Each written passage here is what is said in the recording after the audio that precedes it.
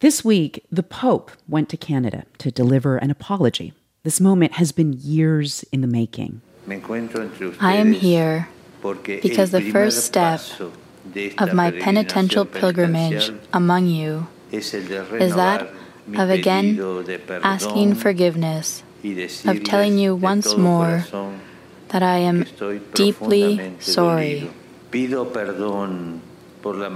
Sorry for the ways in which, regrettably, many Christians supported the colonizing mentality of the powers that oppressed the Indigenous peoples. The federal residential schools were created in the 1800s and operated through the 1990s.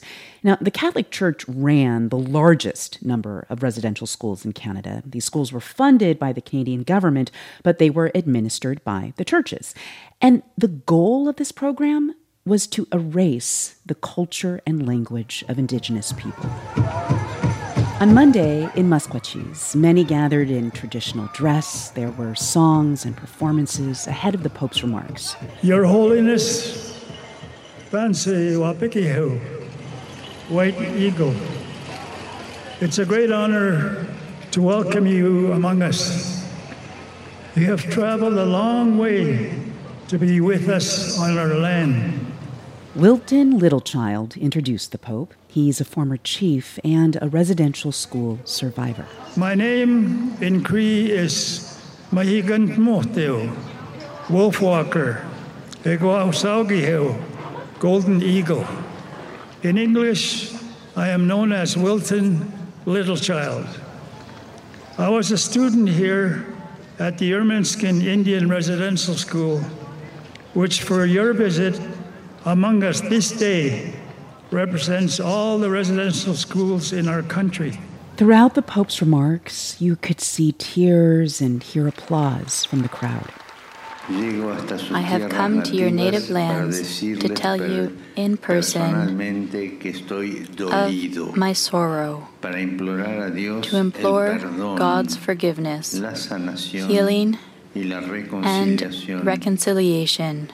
I've waited 50 years for this apology, and finally today, I heard it. Evelyn Korkmaz is a survivor of the residential school St. Anne's. Investigative reporting by the CBC shows that nuns there physically and sexually abused children in their care.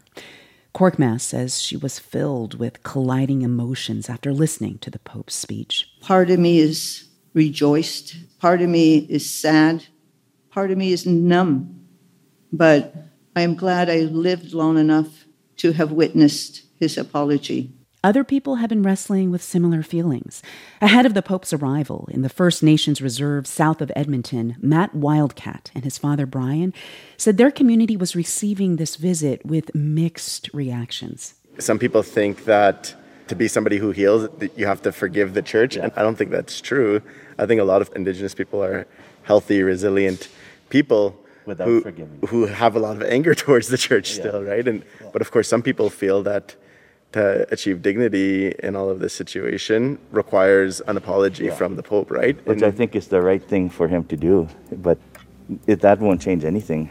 Randy Ermineskin is the chief of the Ermineskin First Nation, and he saw some hope in the visit. This is an opportunity, the first and maybe last for some, to perhaps find some closure for themselves and their families. His brother was a survivor who didn't recover from his experience in residential school, and he killed himself at the age of 17. So he came home, but he didn't come home. Consider this.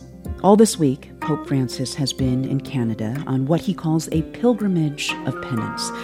But for many survivors and their descendants, the work is not yet done. From NPR, I'm Elsa Chang. It's Friday, July 29th. It's Consider This from NPR. It has been a significant moment, the Pope coming to Canada to apologize to residential school survivors, a moment that may not have ever happened if it were not for the work of the Truth and Reconciliation Commission. In 2008, it was created as part of a court settlement to gather testimony from survivors and other evidence of the abuse and trauma inflicted at these residential schools. Stephanie Scott is a member of the Anishinaabe from Roseau River First Nation. She was on that commission and is now executive director of the National Center for Truth and Reconciliation, which is entrusted with archiving the records collected by the commission. She spoke with me from Winnipeg, Canada, Treaty 1 territory, and started by telling me about a very important item that the National Center brought with them to the Pope's remarks, a National Student Memorial Register. And what that is it's a 50-meter-long red cloth that holds the names of 4,120 children that died in residential school. And so it's a very powerful symbol of, the harms that happened to the little ones that attended those schools and didn't return. Yeah. The Pope, in the end, did up having a private witness. He blessed the cloth. He kissed the cloth. And for the survivors and the NCTR staff and me, that was a moment to recognize that he actually had paid attention to all the children that had died in those schools. And for me, as a daughter of a residential school survivor, that's an opportunity and one step towards reconciliation. Do you feel that others felt similarly, like when they listened to his remarks, when they met with him? I mean, what are you hearing from your friends, other members of Indigenous communities, about how they personally received this apology? Mm-hmm. I can appreciate the Pope's apology as only a beginning of this journey and the journey towards reconciliation.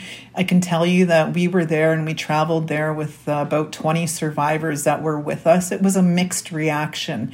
Even though they had heard and witnessed his apology, they were very emotional about it. It was very heavy. We also traveled with one of our elders who's a survivor who was actually fathered by a priest in the residential school. So people weren't readily to accept.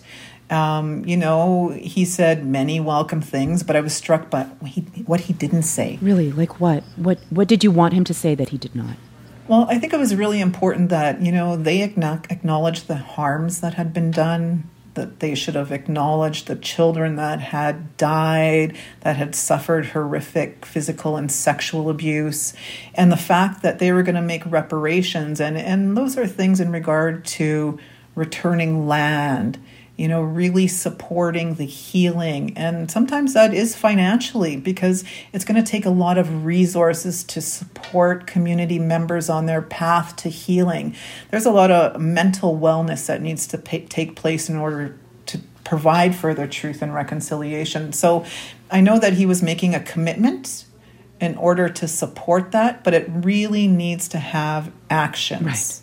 Right. And he also needed to know not only that it was many Christians, but it would have been great to hear that it was the church and that he acknowledged the full church as an institution. In the days that he acknowledged the role of the institution of the church played in perpetuating a cultural genocide. So that's really what the survivors that we were with were looking for. May I ask, as you've been working to document these stories from survivors, what has been the most challenging part of that work for you personally? For me personally, I'll tell you a little bit about my history just so you can understand. I was born and raised here in Winnipeg, Manitoba. My mother is a residential school survivor. She was running away back and forth from the schools, became pregnant. The school sent her home to her community. She was giving birth to me, went to the children's hospital. Back then, they were still automatically taking children away. So she held me once as a young mother at the age of 16 years old, and I was automatically put into the system, the child welfare system, because they deemed her that she could not raise me, because that's what was happening to Indigenous children back then. So I didn't see her again until I was 28 years of age. Wow. So I am driven personally, professionally, in order to make this change, because I think as a young child, what that would mean to her, and it was devastating to her. She had a lot of mental health challenges, as did I, because you grow up without your community. You grow up without the lack of understanding, without the power of your people and the strength that comes from your community, your language, your ceremonies, your traditions. Is there a story that has stayed with you, a particular story? There is a story, and to me it's one of power. And the story that stuck with me was we were out in Sioux Lookout, and there was a granny that came to me that was about 70 years of age. And she sat down with me and she said that when she was a child, they were about 6 and 7 years old, her and her friend, and they hated the schools. They wanted to run away from the school because of the abuse and harms that they were suffering. And so these two little girls hid clothing outside of the school, in the bush, in order to run away from the school, in order to make it home. And they left the school one night, they put on those clothes, and they ran far away from the school and made it home. And I thought, 6 and 7, those are the age of my grandchildren. And I thought how powerful they were in order to hide clothing in the dead of winter to get home to their family that loved them, because that's where they felt safe. The courage that it took to do that, and the intelligence of those young children. That's really what stuck with me. And I think that, everyone that was trying to run away and made it home from those schools, more power to them, because they were running for a reason. And those are the stories that we can't forget. Well, for people outside Canada, can you talk about why gathering and archiving these records that you're collecting, this testimony, why it is so important? To have the personal survivor oral history and record in the archive, paired with records, paired with community narratives, is essential to understanding the truth. And we still do not have the full truth of what happened in Canada to all those 150,000 children that attended the schools. Records were destroyed.